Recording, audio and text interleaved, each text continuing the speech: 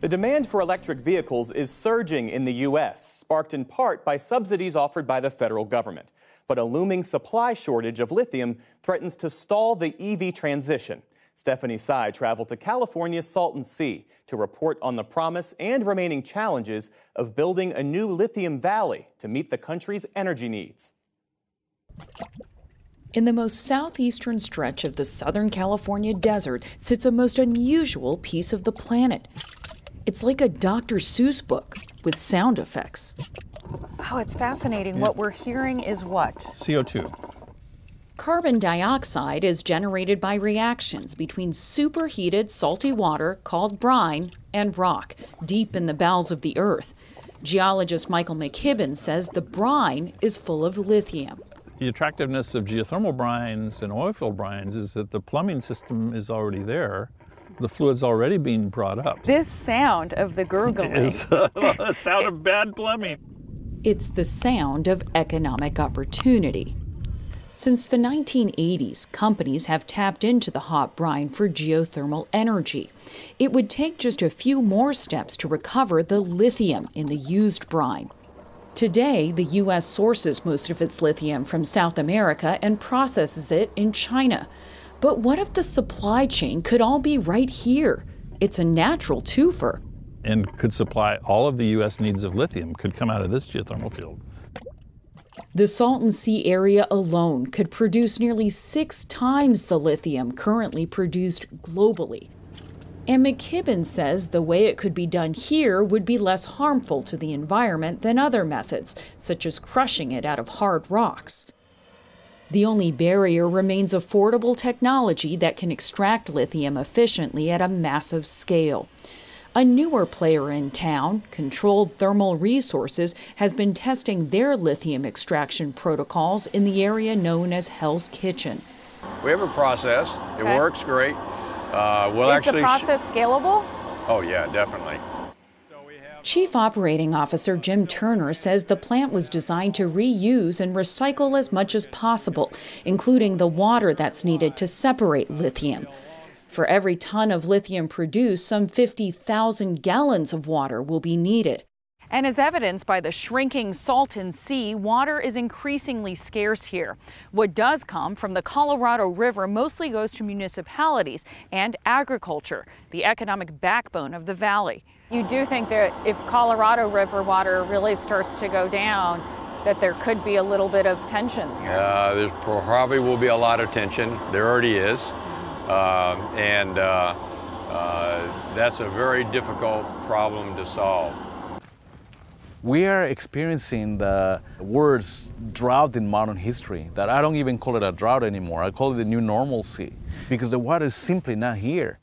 Frank Ruiz is the Salton Sea Program Director for Audubon, California, and sits on the state's Lithium Valley Commission.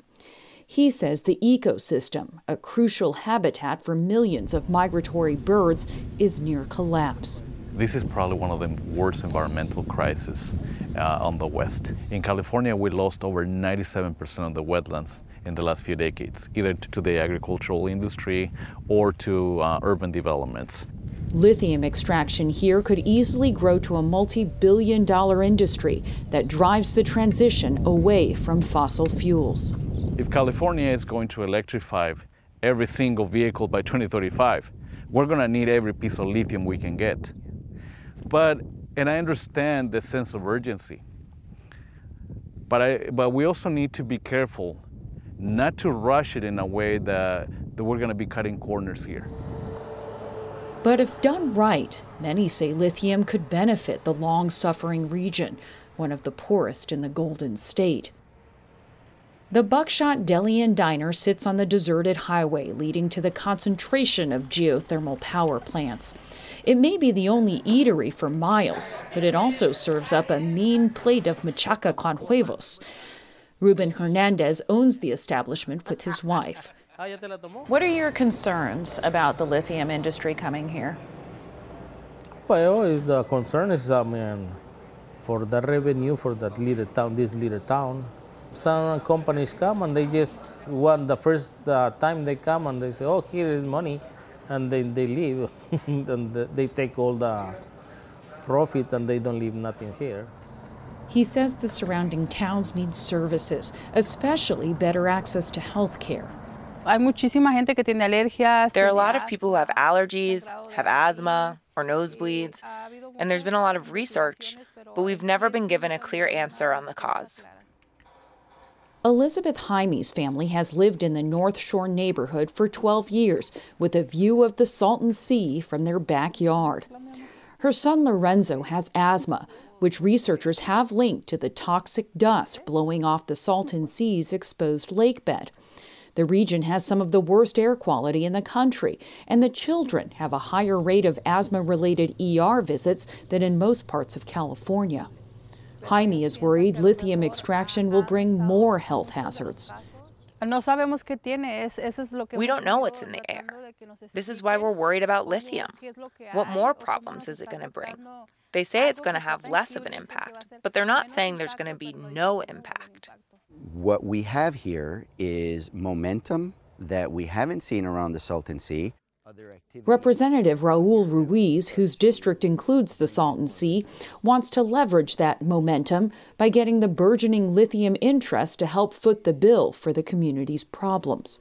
They've been sick and tired of politicians that come and promise to fix the Salton Sea, and they haven't seen any progress. But what does the lithium industry have to do with the Salton Sea? Why should they have to pay for that? Because they're benefiting from the resources of the environment that is at jeopardy to the local residents. Even before lithium has proven a viable industry here, California has enacted a tax on any lithium produced that will go partially towards Salton Sea remediation efforts and local community programs. Not everyone agrees with the move. But so far, the tax hasn't scared off developers, and local officials have even bigger hopes for the area. This is an incredible opportunity, not just for the local community, the state, but also for our nation, because it is a matter of national security to have our own steady source of lithium and batteries instead of relying on other countries like China. Back at the diner, Ruben Hernandez says he'd just like to know when the lithium plants will be open so he can prepare for more customers. All that people are going to need a housing, they're going to need a service, and maybe the town going to grow up. Maybe growth this time won't leave the community behind, and the locals will also be able to afford electric cars one day too. For the PBS NewsHour, I'm Stephanie Tsai in the Imperial Valley, California.